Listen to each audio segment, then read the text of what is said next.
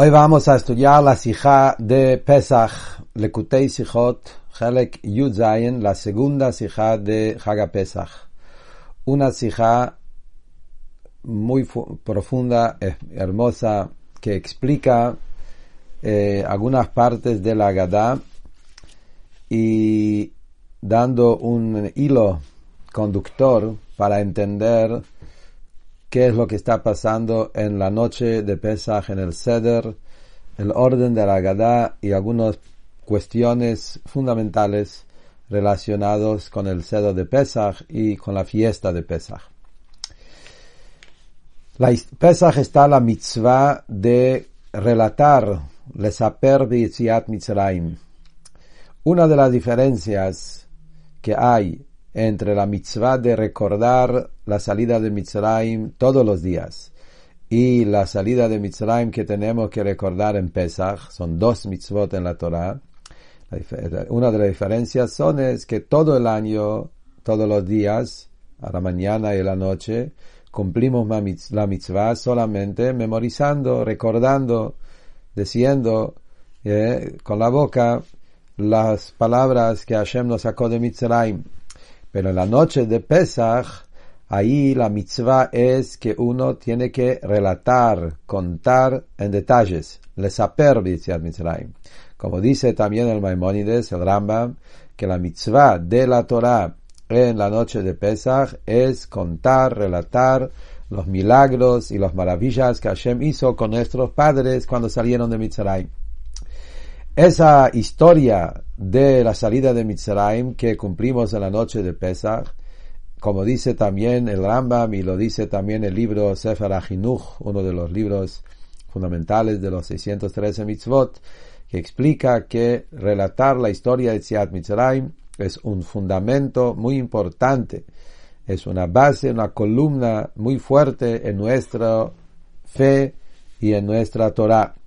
Por eso, montones de mitzvot que cumplimos, que están relacionados de una manera y otra con ese tema de la salida de Egipto, por eso lo mencionamos tanto, y en nuestros brajot, en nuestros tfilot, en nuestros rezos, mencionamos muchas veces, Zecher Yetziat Mitzrayim, memorizar la salida de Egipto.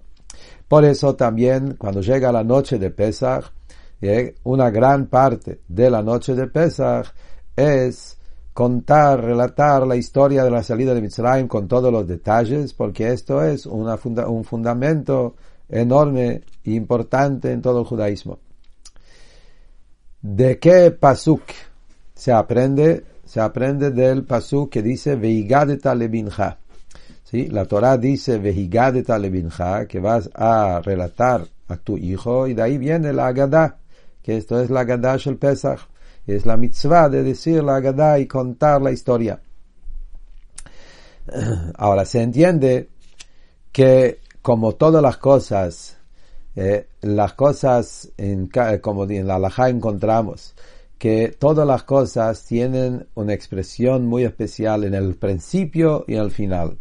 En la primera parte y la última. Lo vemos en halajot de documentos, en diferentes cosas, que en el primer reglón y en el último reglón, ahí está el punto principal de las cosas.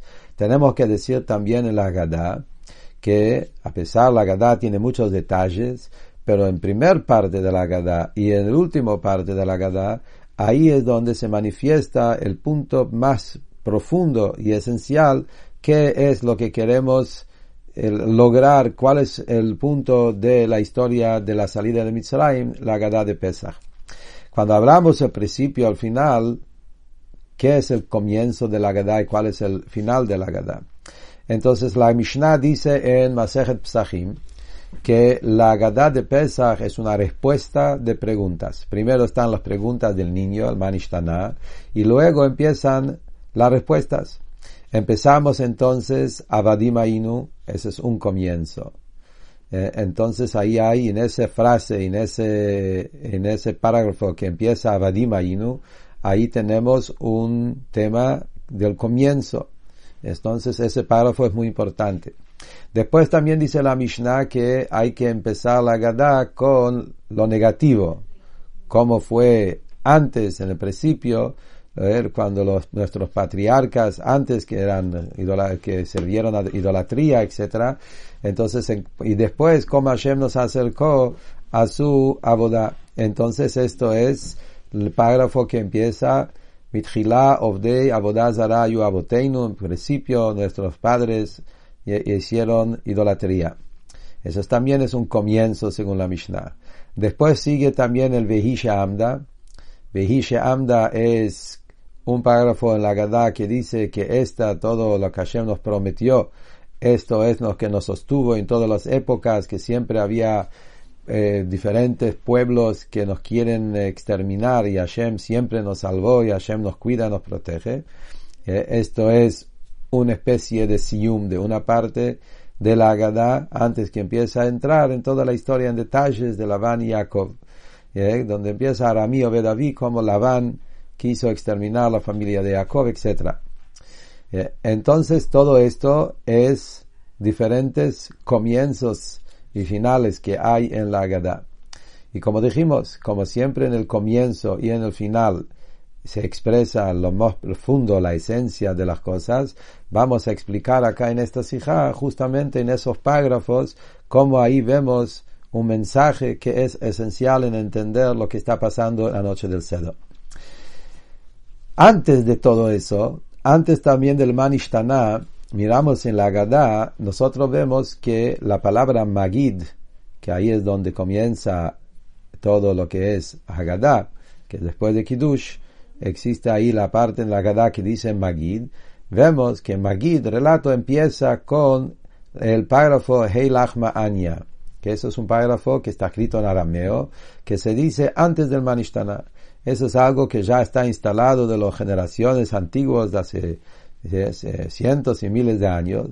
Y ahí en el Heilach Ma'anya, que habla sobre el pan de pobres que comieron nuestros padres en Egipto, y decimos el que tiene hambre que venga a comer, el que necesita hacer Pesach que venga a comer con nosotros el Pesach.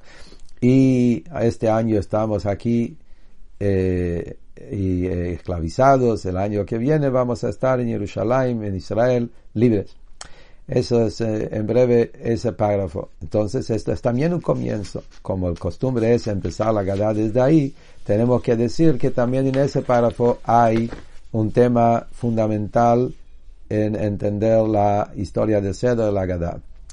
¿Cuál es el final de la Agadá? En el final de la Agadá son los milagros que Hashem nos hizo desde que salimos de Mitzrayim, y hay toda una lista que es la famosa lista del Dayenu. Trae cuántas virtudes grandes que Hashem hizo sobre nosotros. Y ahí mencionamos una lista de 15 grandes cosas, hasta lo último, que es perdonar todos nuestros pecados. Hashem nos construyó el Bet Abejirá, la casa sagrada, el Bet Migdash, el Bet Abejirá, casa elegida, para perdonar nuestros pecados. Entonces, esto es, en breve, en síntesis, comienzo el final de la Agadá. Entonces nosotros acá en esta sijá queremos entender cuál es el contenido general de la Agadá, y como dijimos, para entender el contenido de la Agadá, lo miramos en el principio, en el final de todo lo que mencionamos recién, y vamos a ver algo increíble. Primero empezamos con preguntas. Y acá viene en esta sijá una serie de preguntas sobre cada párrafo mencionado antes. Muy interesante de prestar atención a las preguntas que debe hacer, y después vamos a ver cómo las respuestas en forma fascinante contestan y explican y contestan todas las preguntas. Empezando entonces con el primer párrafo de Agadá, que es Heilach Ma'anya, esto es el pan de pobres que comieron nuestros padres en la tierra de Egipto. Y en ese párrafo hay 3 partes. Primero cuenta eso, el pan que comieron en la tierra de Egipto. Después dice, el que tiene hambre, que venga a comer. El que tiene que hacer el Pesach, que venga a nuestra casa a hacer con nosotros el Seder de Pesach. Y ahí terminamos. Este año estamos aquí. El año que viene vamos a estar en la tierra de Israel. Este año estamos esclavizados. El año que viene vamos a estar libres en Jerusalén, en Israel. Ese párrafo que tiene esos 3 temas, como dijimos recién, viene en principio del Magid. Ahora, obvio que esto es parte de la Agadá. Esto no es como se entiende, aparentemente es como nada más una invitación, una introducción. Queremos invitar a la gente, pero no podemos decir que esto está acá para invitar a la gente, porque entonces, ¿por qué lo hacemos acá en mitad del Seder de Pesach? Tendríamos que decir ese párrafo cuando estamos en el Shil, en el sinagoga, en el templo, y ahí teníamos que decir, el que tiene el pobre que necesita comer, que venga. Ese lo decimos ya después de Kiddush, ya que ya arrancó el Seder, ya estamos sentados todos en la mesa y no nos ponemos a gritar a la calle quién quiere venir. Quiere decir que ese párrafo no es un aviso a la gente que venga. ¿Cuál es el sentido de decir ese párrafo? Acá tenemos que decir entonces que ese es el comienzo de la Agadá. En otras palabras, que en ese párrafo hay un mensaje importante relacionado con la historia de la salida de Egipto, con la historia del relato del Magid que estamos por empezar a decir. Entonces, acá surge un par de preguntas. Pregunta número 1 es, ¿qué tiene que ver esos 3 temas con la salida de Egipto? ¿Yeah? ¿Qué tiene que ver esos 3 temas con la libertad que estamos festejando esta noche?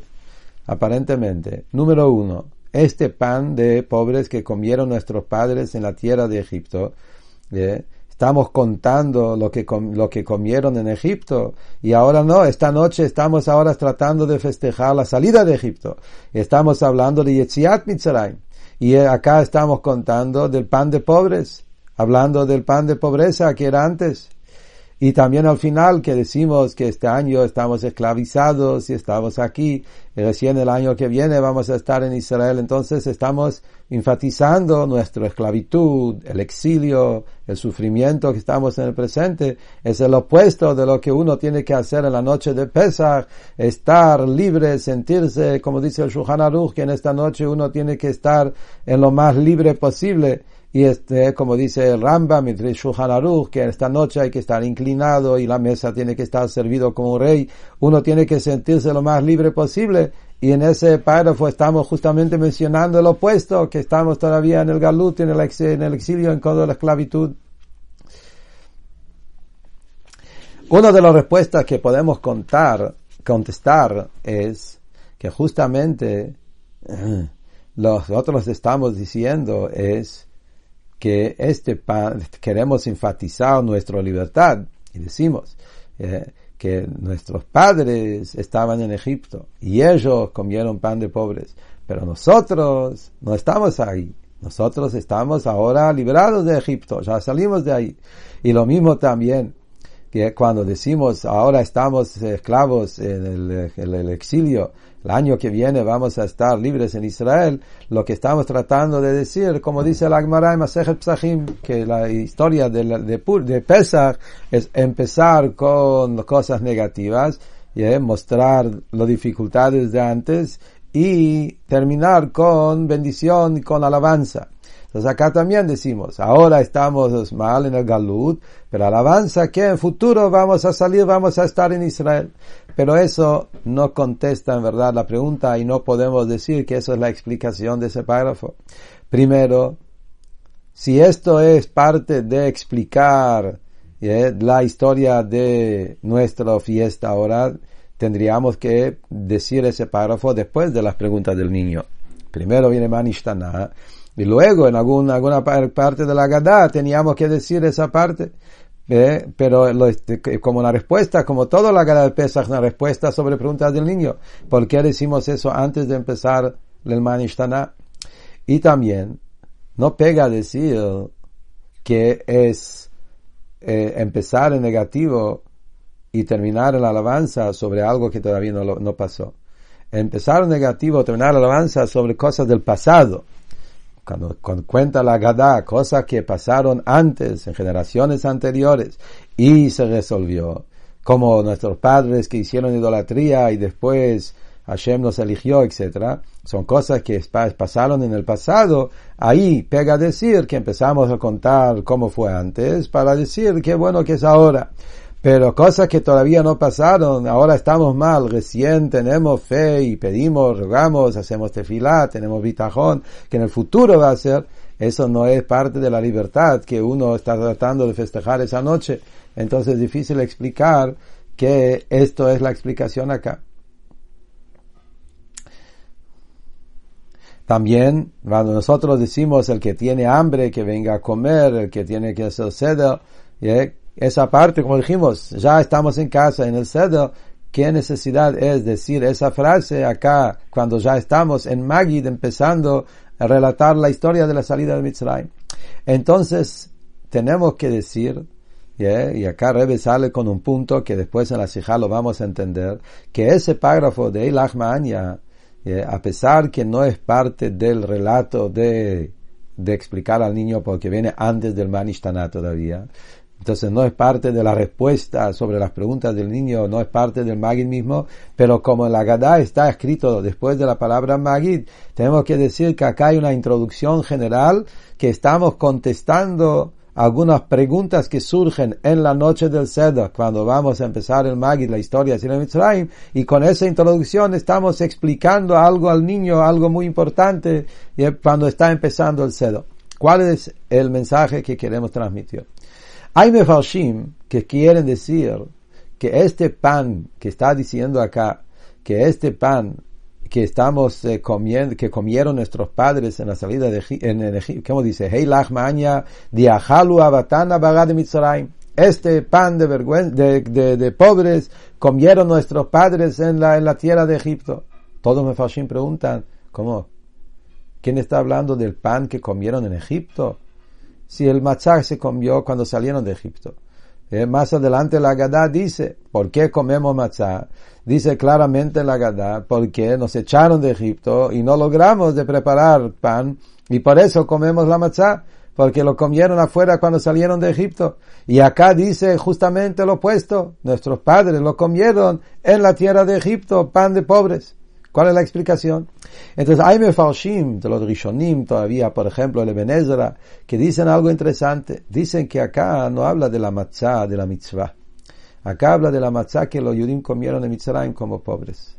Y dice el Eben Ezra que en Mitzrayim, como hay interesante, que como la matzah tiene esa naturaleza que se digiere muy lento en el cuerpo de la persona. Como de manera como está hecho la matzah, entonces queda más tiempo en el estómago.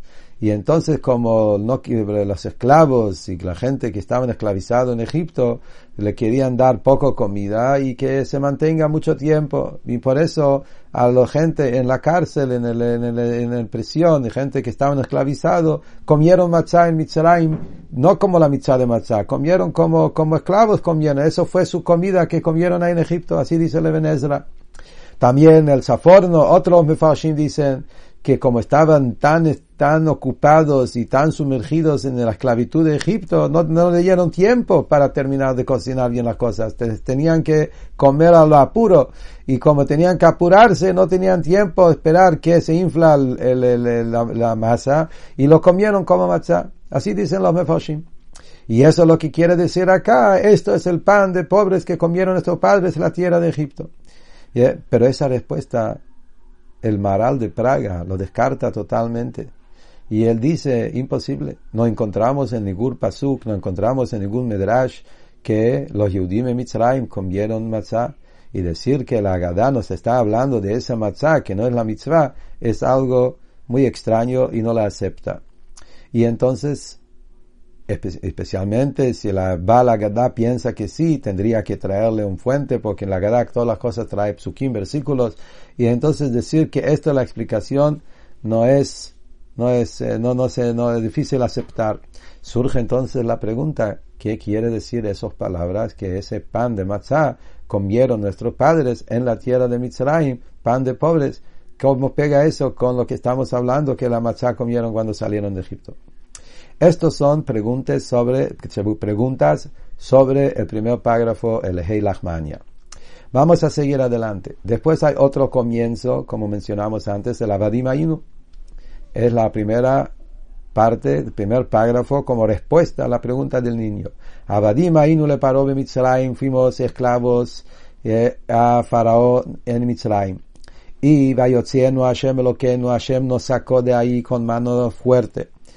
Y si Hashem no nos hubiese sacado a nuestros patriarcas, a nuestros padres, de Egipto, entonces nosotros, nuestros hijos y nuestros nietos hubiesen todavía hasta hoy quedado esclavizados en Egipto. Eso es el primer párrafo de Abadim Ainu.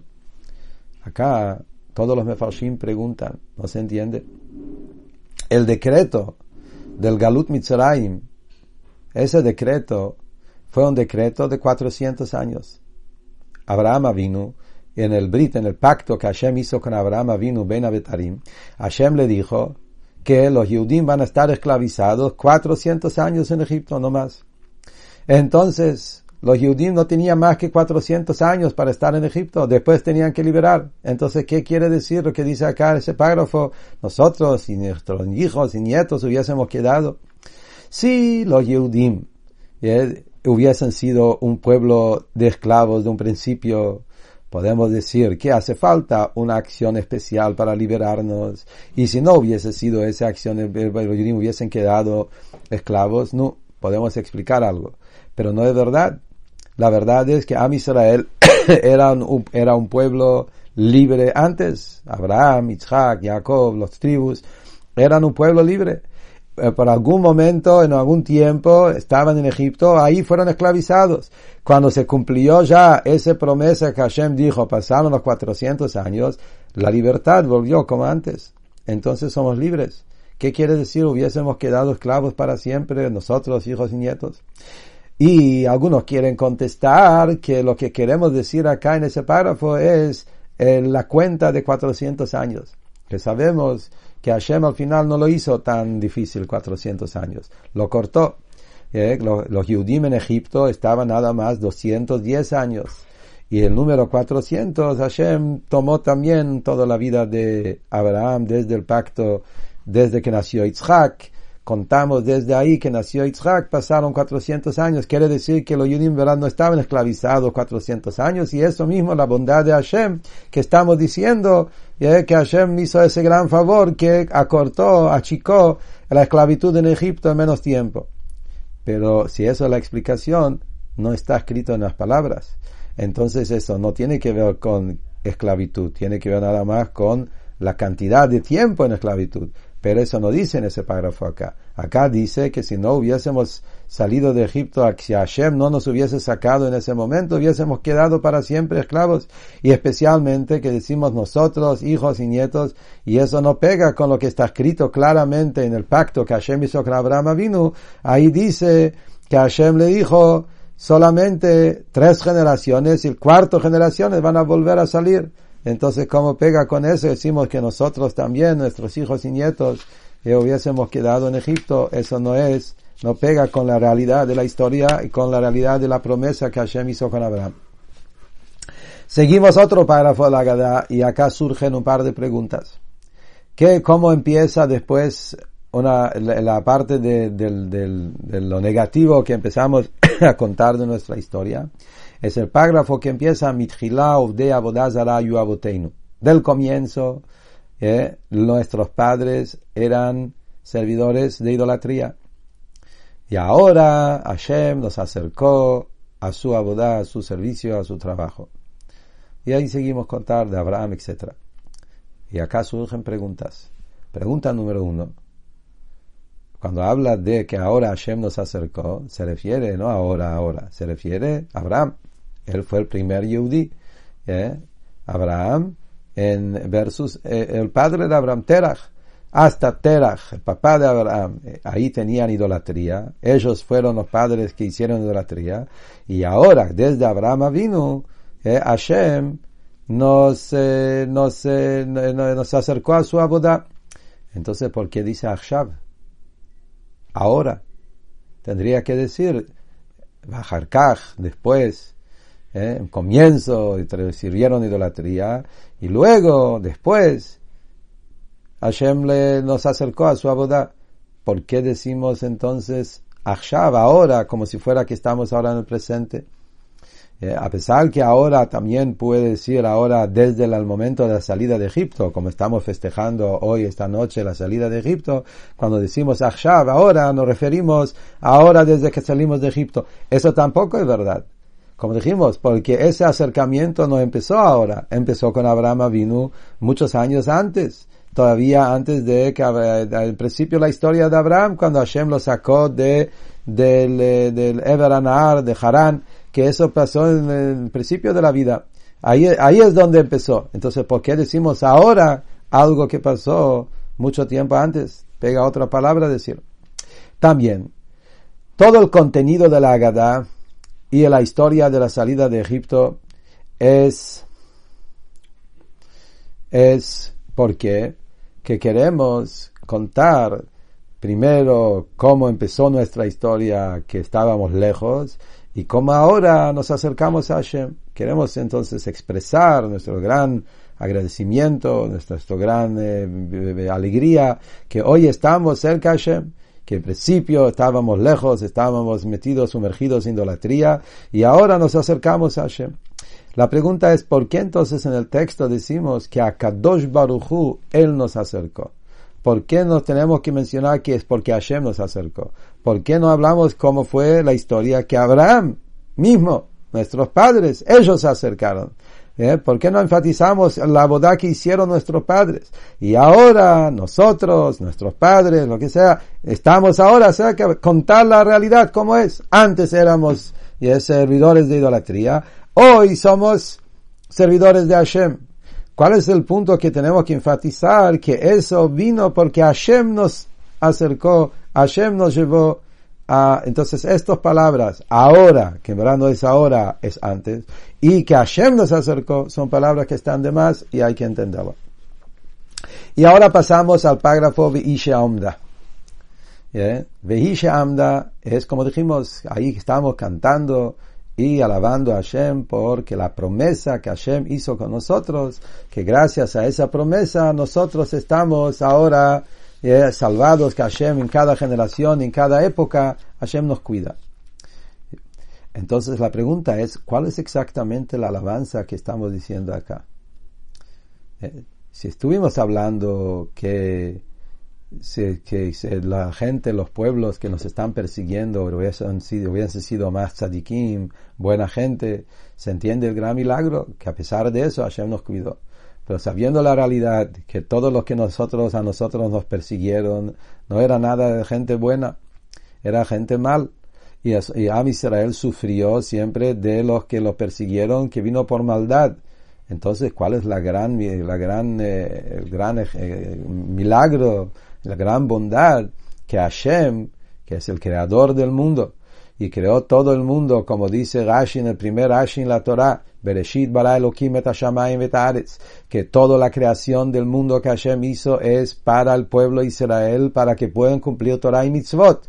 Entonces el hecho que Hashem nos cuida, que Hashem nos ayuda, eso es algo obvio. Todo el mundo fue creado para eso, ¿sí? Y a pesar que en el mundo no está revelado eso, Hashem hizo que en el mundo las cosas no están tan claras. ¿Por qué Hashem hizo que parezca diferente? Es porque Hashem quiere que haya libre albedrío, es para que haya el tema de Itkafia y Tapja, para poder doblegar el mal, como Hasidut explica los motivos. Pero la verdad es que la salvación, que Hashem salva al pueblo de Israel, es algo que es imposible que sea diferente. Entonces la pregunta es, ¿cuál es la gran novedad en el Vehishe Amda que estamos agradeciendo por eso? Y también, ¿cuál es el tema de ese párrafo relacionado con la Agadá de Pesach? Esto no es especial en Pesach. Eso está en todos los milagros, en todas las fiestas. ¿Por qué no decimos ese párrafo en Purim? En otros momentos, donde ahí más todavía, donde ahí realmente hubo momentos de que hubo intentos de exterminación total. Y Hashem nos protegió, la historia de Amán, de Purim. Y ahí no decimos ese párrafo. Pesach no hubo exterminación total. Faraón no quería exterminar el pueblo. Faraón solamente quería los varones, como dice la Torah. Y entonces, ¿por qué justo ahora en Pesach, en la Agadá, en mitad de la Agadá, mencionamos esos milagros que Hashem nos proteja de nuestros enemigos? Y ahora pasamos al último párrafo que vamos a analizar. Como dijimos, es el Dayenu. Ahí en ese último párrafo decimos cuántas virtudes que Hashem hizo con el pueblo de Israel, toda una lista de 15 temas. Y esto, por último, decimos que Hashem nos construyó el Bet HaBechirá. ¿Y por qué hizo el Bet HaBechirá? Para perdonar todos nuestros pecados. Acá necesitamos entender también un par de preguntas. Pregunta número 1. En cada uno de los 15 temas que trae, 14 de anteriores, que trae la Agadá, no explica cuál es la ventaja que hay en eso. Solamente dice, hasta que los mefarshim, en muchos de ellos, buscan diferentes explicaciones. ¿Qué quiere decir? Por ejemplo, si Hashem nos hubiese acercado a la montaña Sinai y no nos hubiese dado la Torah, Dayenu. ¿Cuál es el Dayenu? ¿Cuál es el bien que hay en estar frente a Sinai sin recibir la Torah? Y los mefarshim contestan una otra pregunta. Hay muchas respuestas que contestan. En ninguno de la Agadá mismo explica. Lo dice solamente la frase y anda a buscar explicaciones. Único de los 15 temas que la Agadá explica por qué, cuál es la ventaja, es cuando habla del Bet HaBechirá. Y dice, nos construyó el Bet HaBechirá, el Bet HaMikdash, para perdonar nuestros pecados. ¿Por qué justo acá el Baal Agadá necesita agregar ese motivo que es para perdonar los pecados? Pregunta número 2. Si ya buscas un motivo, ¿eso es el único motivo por qué hay un Bet HaMikdash para perdonar nuestros pecados? ¿Acaso no hay un pasuk muy claro en la Torah que dice, hágame un santuario, un Bet Mikdash, y yo quiero morar en ustedes? Veshahanti betoham. A pesar que está escrito sobre el Mishkan, pero sabemos que Mishkan y Mikdash es lo mismo. Y el Bet HaMikdash había una revelación de la Shekhinah mucho más claro, mucho más fijo. Los 10 milagros que hubo en el Bet HaMikdash, como dice la Mishnah. Entonces, ¿por qué trae justamente que todo el objetivo del Bet HaBechirá es para perdonar los pecados? Y no trae cosas más positivas, más amplias, la Shekhinah que vino a morar en el mundo gracias al Bet Mikdash. Pregunta número 3. Perdonar los pecados es solamente para alguna gente, los que necesitan perdón. La Shekhinah que vino a morar en el Bet Mikdash es para toda Israel. Entonces no es mejor elegir eso. Pregunta número 4. ¿Por qué dice Bet HaBechirá, casa elegida? ¿Por qué no dice Bet HaMikdash? Es más común, más frecuente Bet Mikdash. Y la última pregunta es, ¿cuál es la conexión que hay de ese último con Yetziat Mitzrayim? Todos los 14 anteriores son milagros y cosas buenas que Hashem hizo con nosotros desde que salimos de Mitzrayim hasta que llegamos a Israel. Esos son todos parte del gran milagro que Hashem le dijo a Moshe Rabbeinu en Parashat Vayera, Veotzeti, Veitzalti, Vegalti, Velakachti, Veveti, las 4 expresiones de libertad, y que la última dice, le voy a llevar a la tierra. Entonces los primeros 14 tienen que ver con eso. Pero la construcción del Bet HaMikdash ya no es parte de eso, porque lo mencionamos en uno de los temas. Todo estos son preguntas sobre la Agadá, que ahora vamos a ver cómo Rebbe lo contesta en forma fascinante. Entonces, para explicar todo eso, empieza el Rebbe con el tema de lo que está pasando en la noche del Seder. Cuando empezamos la noche del Seder, surgen algunas preguntas. Cuando nosotros empezamos el Seder y nos juntamos alrededor de la mesa, estamos para empezar la Agadá. Y todavía el niño que está acá sentado con nosotros, que con él vamos a cumplir la mitzvah, Veigadet Alebinja, contar a nuestro hijo, todavía no sabe todas las explicaciones y todos los detalles y milagros y maravillas que nos vamos a ir contando esta noche. Hay algunas preguntas que surgen en el pensamiento del niño, que nosotros debemos contestarlo al chico antes que todavía entramos en el proceso de la Agadá. Antes que vamos a empezar con el Manishtaná, con el Avadim Hainu. Y son 3 preguntas fuertes, muy grandes, que surgen en el corazón y en la cabeza del chico cuando está sentado en el Seder. Número 1, ¿qué pasó con esa liberación, esa Geulá de Egipto que estamos festejando hoy de noche? ¿Dónde se fue? ¿Por qué no era una Geulá eterna? No entiendo, dice el chico.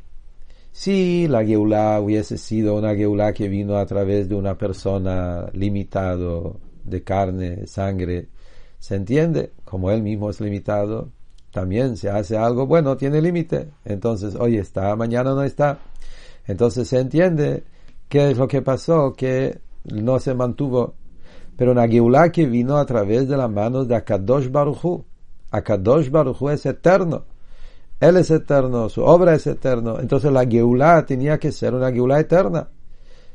¿Cómo puede ser que todavía estamos, después que salimos de Mitzrayim, volvimos de vuelta al Galut y estamos ahora en Galut? El chico lo siente, lo vive. Y un Galut tan grande que en cada generación y generación hay pueblos que nos quieren exterminar. Y peor que en Mitzrayim todavía. ¿Cómo es posible? Eso es pregunta número 1. Después hay una segunda pregunta que surge en el corazón del niño. Dice la parashá que los Yehudim salieron de Egipto llenos de riqueza. Hashem prometió que van a salir con riqueza y salieron con toda la riqueza. Pregunta el niño, ¿cómo puede ser que estamos sentados acá en la mesa y hay pobreza? La gente que están invitados a la mesa son pobres también. Y están sentados acá en esta mesa y lo veo. ¿Cómo es posible? ¿Dónde fue toda esa riqueza que el Hashem nos prometió y recibimos? Y la tercera pregunta, ¿cómo existe gente malvada, Yehudim, que están en el nivel de Rasha, todavía, como decimos en la noche de Seder, que la Agadá hay que decir a los 4 hijos, uno es Raham, y hay 3 más, uno es Rasha, otro es el Tam, después está el que no sabe preguntar. Entonces existe Reshaim, no entiendo.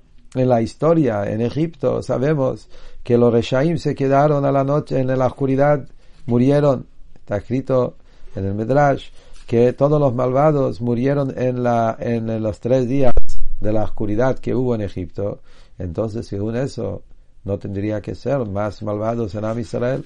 Todo Yudim salieron de Egipto, eran tzadikim.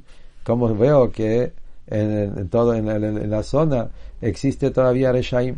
Y no me vas a contestar que hay diferentes niveles de Reshaim. Los Reshaim que murieron en Mitzrayim eran muy grandes y los Reshaim de hoy son diferentes. Pero no es así, porque mismo Agadá dice que si nosotros, que sobre el Ben Rashak, su pregunta que hace, que si él hubiese estado ahí no hubiese salido de Egipto. Entonces vemos que ese mismo clase de Rashak que se trata.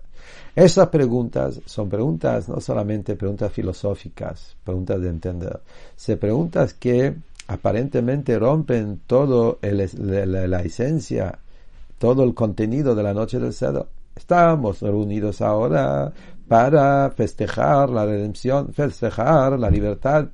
Y como dice la Agadá, la Mishnah, cada generación en generación uno tiene que vivenciar como si fuera que él mismo sale de Egipto. Y entonces estamos ahora festejando ese momento. Y yo lo tengo que sentir como algo mío, algo propio. Por eso estamos sentados, inclinados, como reyes, todo eso como dijimos antes. ¿Cómo yo puedo sentir libertad verdadero cuando yo veo que todavía estamos ahora esclavizados en un galut nuevo? Que esa Geulá de Mitzrayim entonces no fue eterna, y que existe pobreza en pueblo de Israel, y que existe malvados en Am Israel también, y pobres en mente, pobres en el bolsillo, y todo eso. ¿Cómo puedo estar festejando la libertad cuando aparentemente estamos en todo lo opuesto de eso? ¿Cómo contestamos, cómo resolvemos ese tema y cómo le explicamos al niño que entienda cuál es la clase de libertad que estamos festejando la salida de Mitzrayim? Entonces, según eso que vamos a ver ahora, cómo se va a contestar todas las preguntas, empezando con el primer párrafo. Y en el primer párrafo del Hei Lachman, ya esto es el pan de pobres, ahí está la base de la respuesta de todas las preguntas. Y después, en el resto de la Agadá, vamos a ver en las preguntas que hicimos, también se contesta pregunta por pregunta, y vemos cómo en una forma maravillosa dentro de la Agadá está puesto también la respuesta de esas preguntas fundamentales que hicimos. Empezando primero, punto número 1. La matzá que los Yehudim comieron en Egipto, como dice. Esto es el pan pobre que comieron nuestros padres en Egipto. No como dijo Eben Ezra. o como dijo el Soforno, que se trata del matzá que comieron en esa época cuando estaban esclavizados. No se refiere a eso. Se refiere a la matzá que comieron de la mitzvah. Sí, esa matzá que comieron saliendo de Egipto. Y a pesar de eso, esa matzá que comieron cuando salieron de Egipto se llama el pan que comieron nuestros padres cuando estaban en Egipto. Como si fuera que todavía están en Egipto y no salieron. Quiere decir que la salida de Egipto, en verdad, no era una liberación completa. Los Yehudim salieron de Mitzrayim porque Hashem nos sacó de Mitzrayim. Los Yehudim en su interior, en su naturaleza, en su esencia, no se liberaron en forma completa en ese momento, la salida de Egipto. Y según eso se entiende todo.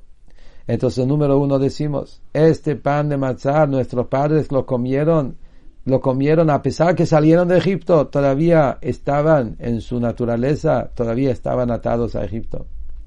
Y por eso mismo existe pobres, y existe esclavitud, y existe galut, y existe reshaim. Todo lo que estamos siguiendo a decir es porque la salida de Egipto no fue una salida completa.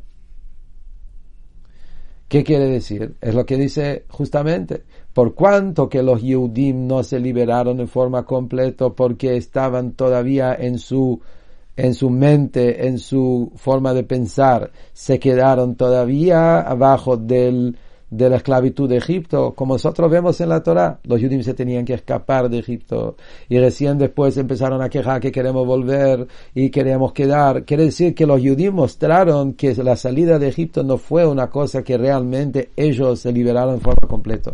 Era un regalo de arriba cuando llegó el momento. Por eso decimos, el que tiene hambre que venga a comer, el que necesita hacer el pesa que venga a hacer el pesa, que dice que existe pobres, existe exilio, existe sufrimiento, obvio, porque el galut el agulá no era completo, por eso volvimos al galut de vuelta después. Entonces pregunta el niño, ¿por qué festejamos? No entiendo por qué hacemos un seder y festejamos con libertad si está diciendo que no fue un agulá completo. Sobre eso le contestamos, no, ¿sabes por qué? Porque eso es momentáneo, eso galuyot. Estamos yendo a Eretz Israel, estamos yendo a la Geulá completa. En otras palabras, es como el punto principal acá es, la Geulá de Egipto fue un comienzo de una Geulá. Fue un comienzo de una Geulá que empezó en ese momento y sigue día tras día, tras día, tras día, y se va a terminar cuando nosotros vamos a estar aptos realmente, libres internamente, en la Geulá de Mashiach, cuando vamos a ir a Eretz Israel en el futuro. Entonces hay todo un proceso. ¿Y por qué festejamos entonces esta noche? Porque eso fue el comienzo. Eso fue cuando se abrió la puerta de la Geulá. El comienzo, como Rebbe trae también en la nota del Maral de Praga, que dice que en el día que salieron los Yehudim de Mitzrayim, se hicieron libres en su esencia. Es decir, empezó una nueva etapa, donde Yehudim somos personas libres. Pero para que eso realmente se incorpora, que sea parte nuestra, es todo un viaje de cientos y miles de años, hasta la llegada de Mashiach. Estamos todo el tiempo saliendo de Mitzrayim, por eso dice Kiemei, plural, como está explicado en Hasidut, que la salida de Egipto es algo que pasa constantemente. Y entonces por eso, por un lado, festejamos cada año, cuando llega Pesach, festejamos esa fiesta de Yetziat Mitzrayim, porque acá empezó ese viaje de Geulá. Por otro lado, no se terminó todavía, por eso existe todavía esclavitud y pobreza y todo lo que hablamos, porque estamos en el viaje que estamos yendo hacia ahí. Por eso también podemos cada año festejarlo. Según eso, vamos a entender más en profundo todo el resto de las partes de la Agadá. He sabido lo que está escrito en el Medrash, que a Kadosh Baruj Hu le dio a Abraham Avinu para elegir. ¿Qué es lo que querés? ¿Es el Gehenom para purificar los pecados o el Galut? Y Abraham eligió el Galut, el exilio. Quiere decir que el tema del exilio es una manera de refinamiento.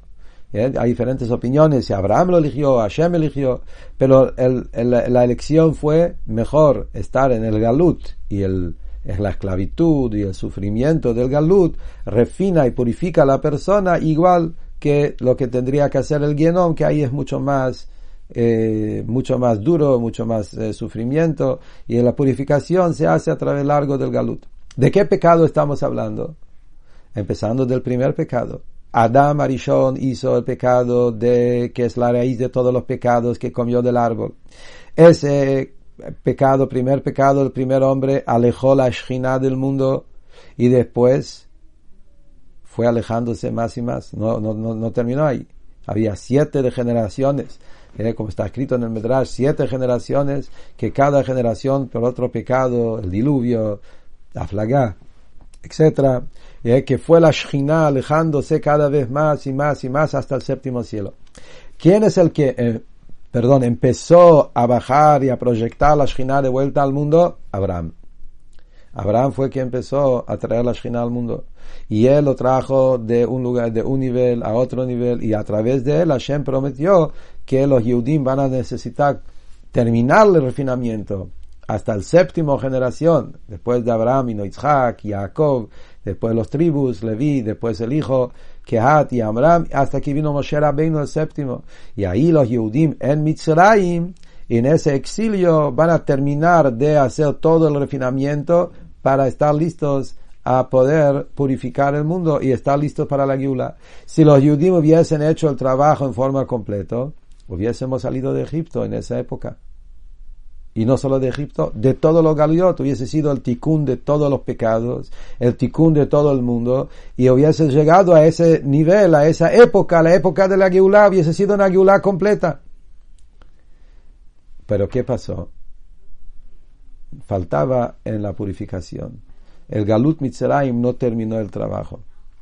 Por eso los Yehudim no estaban preparados, y Hashem nos tuvo que sacar. Todavía estaba el Midat Adin, el juicio, como está escrito en la Gemara, que el Midat Adin, ese nivel de justicia que estaba quejándose que los Yudim no están aptos, cuál es la diferencia entre los Yudim y egipcios, y Hashem tuvo que sobreponer el Midat Adin y decir, a pesar que no son merecedores todavía, igual le voy a sacar de Mitzrayim. Quiere decir que no llegó a la perfección que Hashem deseaba que llegue en ese momento, y igual Hashem nos escuchó y nos sacó de Mitzrayim. Entonces toda la Geulá vino un regalo de Hashem, a pesar que todavía no estaba preparado. Según eso se contesta, ¿por qué decimos entonces? Avadim ainu lefaró be Mitzrayim vayotzienu Hashem Elokeinu? Fuimos esclavos en Mitzrayim y Hashem Elokeinu, Él nos sacó con mano fuerte. Porque justamente la situación del pueblo de Israel estaba tal que todavía ellos no estaban aptos para salir, estaban sumergidos tanto en el mal, en la tumá, en los 49 portones de impureza, que los judíos no estaban listos para salir de Egipto de ninguna forma. Y si hubiesen quedado en Egipto más tiempo, hubiesen todavía sumergido más en la impureza de Egipto. Y eso es lo que dice la Agadá justamente acá, que si no hubiesen salido de allí en ese momento, en ese entonces exacto, todavía hubiesen quedado en esclavitud más tiempo y tendrían que pasar más sufrimiento de Galut para purificarse hasta la llegada de Mashiach. Y eso es lo que dice la Alter Rebbe en Tanya también. ¿Por qué la manera como Moshe se fue de Egipto con el pueblo fue en forma escapatoria? Le dijo, vamos por 3 días. Y al final no volvieron. Si paró, lo quería echar. Moshe le tenía que decir la verdad. Estamos yendo y no vamos a volver más. ¿Por qué le habló de esa forma? Vamos 3 días, vamos a volver, vamos a una fiesta, al desierto, después volvemos. ¿Cuál fue el tema de hacerlo en forma de engaño? Una de las explicaciones traído en el Tanya, que el pueblo se tenía que escapar de Egipto porque realmente no estaban todavía preparados. Es cuando todavía estaban sumergidos en el mal, si hubiesen yendo más lento y más tranquilo y más de una forma, nunca hubiesen salido de Egipto. Hashem lo tenía que hacer de una manera de escaparse de ahí para que escaparse del mal. Fue un momento de una revelación muy fuerte de la Shekhinah, que fue en el momento. Y en ese momento sentían los Yehudim la verdad absoluta de Hashem. Y entonces por eso sintieron que no pueden más y se tienen que escapar de Egipto. Y eso hizo, como dice el Tanya, que cuando un Yehudí siente esa verdad, también el Yehudí más bajo se despierta hasta Mesirut Nefesh, una entrega total.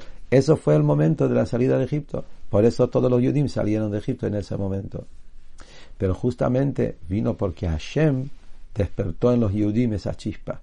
Y por eso decimos en el Abadim Ainu, si no hubiese sido porque Hashem nos sacado de Mitzrayim, en ese momento nosotros, nuestros hijos y nietos, no hubiésemos quedado todavía. ¿Qué quiere decir justamente?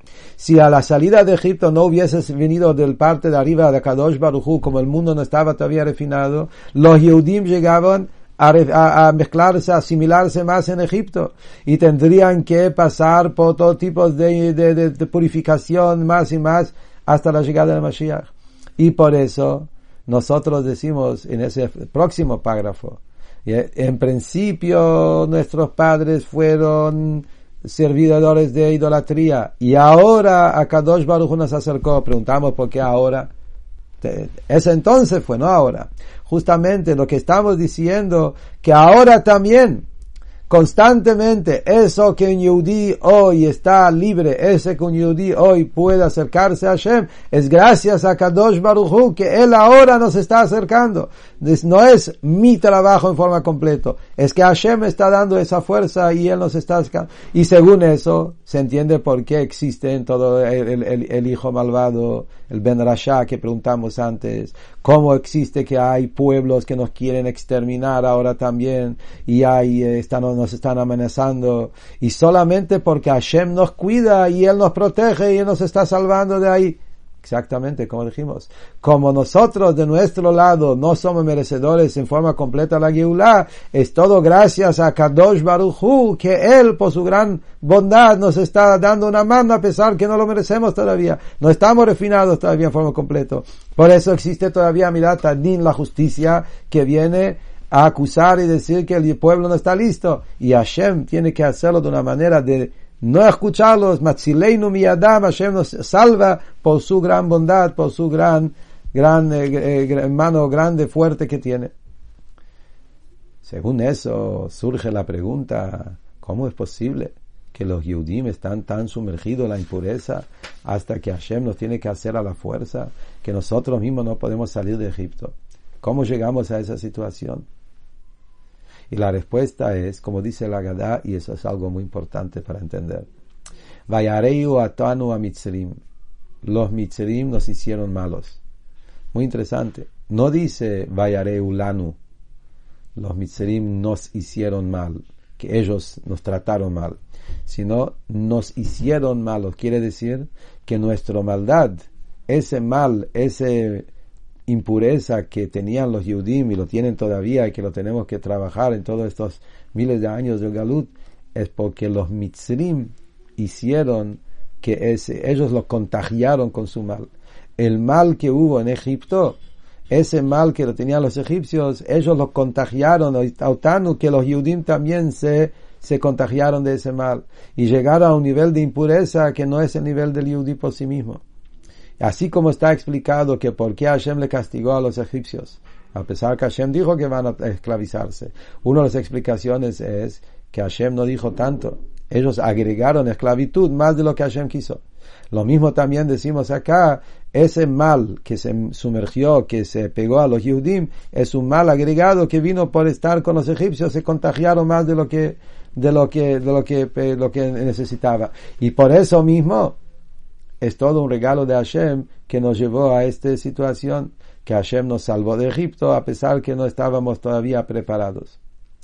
Bueno, entendiendo todo eso, según todo lo que hablamos, entonces la pregunta es, ¿quién pregunta el niño? Sí, el Galut Mitzrayim era un Galut que no estábamos refinados y no estábamos preparados. ¿Cuál es entonces la gran fiesta que estamos festejando en la noche de Pesach? ¿Cuál es la gran relato de historia de Yetziat Mitzrayim?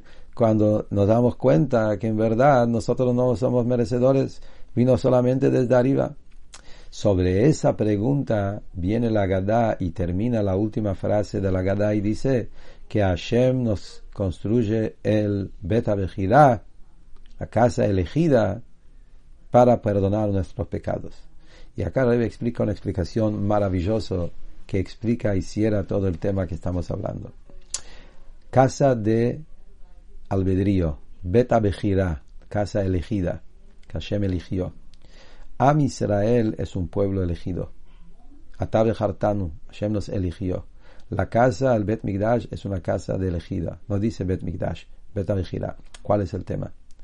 Cuando hablamos de albedrío, elegir es entre dos cosas que son iguales. Cuando algo es mejor que el otro, no es elegir, es obligatorio. Cuando nosotros decimos que Hashem elige, es elegir en un lugar donde todo es igual.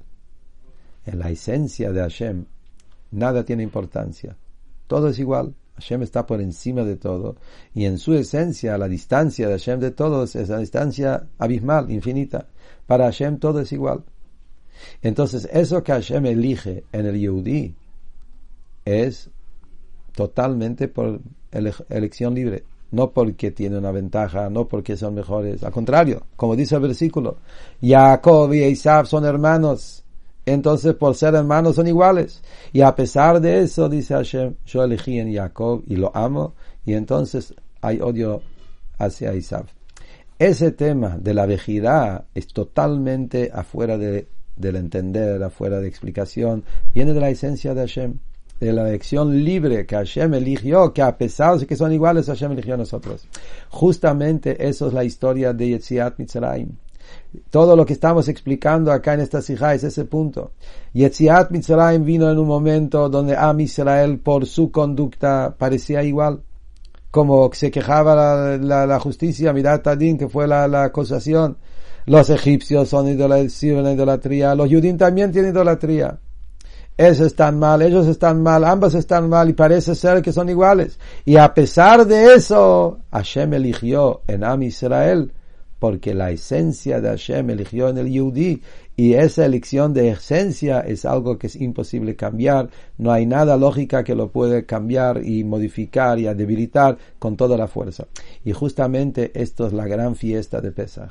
A pesar que nosotros de nuestro lado estábamos en un nivel donde no mereceríamos la salida de Egipto, no terminamos la purificación, y por eso mismo parecía que Esav y Jacob son iguales. A pesar de eso, y eso mismo la gran fiesta de Pesaj, Ata bechartanu, Akadosh Baruj Hu no se fijó en nada de las cuentas y eligió del lugar más profundo de Hashem, el lugar de la Bejirá que viene de la esencia misma, eligió en Am Israel y nos llevó a lo más grande, a sacarnos de Egipto, a entregarnos la Torah.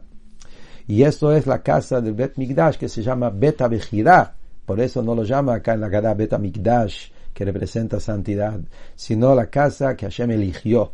Hashem eligió en el pueblo y eligió también un lugar para perdonar el pueblo. Y acá se entiende también la pregunta que hicimos, ¿por qué dice perdonar nuestros pecados? En perdonar pecados hay dos formas. Hay una manera de perdonar un pecado que es limpiar lo que uno ensució. Hiciste mal, ensuciaste, es un pecado y ahora hay que limpiarlo. Esa limpieza es una limpieza que viene con un trabajo que acá hay una suciedad que hay que limpiar. Hay otro nivel más elevado que Hasidut habla, que es el tema del perdón que viene cuando se revela la esencia del Yehudí. Cuando el Yehudí revela a través de la Teshuvah ese nivel de la Bejirá, la esencia de Hashem que eligió en la esencia del Yehudí, y en ese lugar la capará es automático, no hace falta limpiar nada. Cuando se revela esa conexión de esencia es como que nunca hubo ningún pecado. Ahí es donde las cosas se limpian, se borran y no queda ninguna mancha, no queda nada de nada registrado el pasado, es como una nueva persona. Y eso es lo que dice la Gadá, ¿sí? Empezamos con algo negativo, quiere decir, uno empieza y ve las cosas por afuera, dice, ups, está todo negativo, el pueblo no está refinado, no estamos listos, estamos todavía idolatría, etcétera, en toda la impureza, y entonces no merecemos que Hashem nos saca, y a pesar de eso Hashem nos saca. Terminamos con el tema de alabanza, justamente en eso es donde se expresa lo máximo, lo más grande de la elección de Hashem, que Hashem eligió en Am Israel por elección de lo más profundo de la esencia. Y cuando se revela la esencia del Yehudí conectado con la esencia de Hashem, se borra todos los pecados. Por eso termina la Gadá diciendo, construyó la casa elegida, Bet Bejirá, para purificar en forma total todos nuestros pecados. Y esto es todo el objetivo de la noche del Seder, contando justamente el Bet HaMikdash es el lugar donde esa libertad llega a su máximo y se revela esa albedrío que Hashem eligió en Am Israel, y por eso en el Bet HaMikdash no hubo sufrimientos, un yudí que trajo Korban, con eso se perdonaba con toda la facilidad, justamente porque eso es el Bet HaMikdash, se revela el amor incondicional de Hashem al yudí, y de ahí viene el perdón de la manera más profunda. Entonces, cuando un yehudí llega a la noche de Pesach y festeja Yetziat Mitzrayim, mostrando esa libertad cada año y lo vive cada año de nuevo y con todos los detalles como dijimos, ahí se va a cumplir lo que dice la Gemara, que en Nisan salimos de la primera del primer galut de Mitzrayim, y Nisan también vamos a salir del último galut, de Nisan Atidin Leigael, la Geulah Shlema de Mashiach va a ser pronto en Jodesh Nisan, y se va a cumplir en este mes de Nisan, como dice Rabbi Yoshua, que en Nisan va a venir la Geulah, y la halajá en Medrash está traído sin machloket como Rabbi Yoshua. En Nisan, así como fue la primera Geulah, también va a ser la última Geulah, y la Geulah viene de ese lugar de la Bejirá, del lugar más profundo de Akadosh Baruch Hu, como dice en Hasidut, que la Geulah de Mashiach viene de un lugar que está por encima de todos los niveles de Taruta de Letata y Taruta de Leila, por encima de la Teshuvah, viene de la esencia mismo, y a la vez de eso nace un varón, como está explicado en los Mamarim de Tazria, una Geulah eterna, que a pesar que el regular viene desde arriba, viene de una manera fijo, fuerte y perdura, y se va a cumplir lo que decimos en la Gadá, Shana Ba'ah Be'arad Israel, Shana Ba'ah Bnei Jorin, que próximo año vamos a estar todos en la tierra de Israel y libres, como dijo el Rebbe anterior, que no hay que esperar todo el año, es ahora mismo viene la Geulah, y entonces próximo año vamos a estar libres en la tierra de Israel, y vamos a poder alabar, agradecer a Hashem por todos los grandes milagros, al Geulateinu, al Pedut Nafsheinu, por redimirnos y liberar nuestras almas del Galut.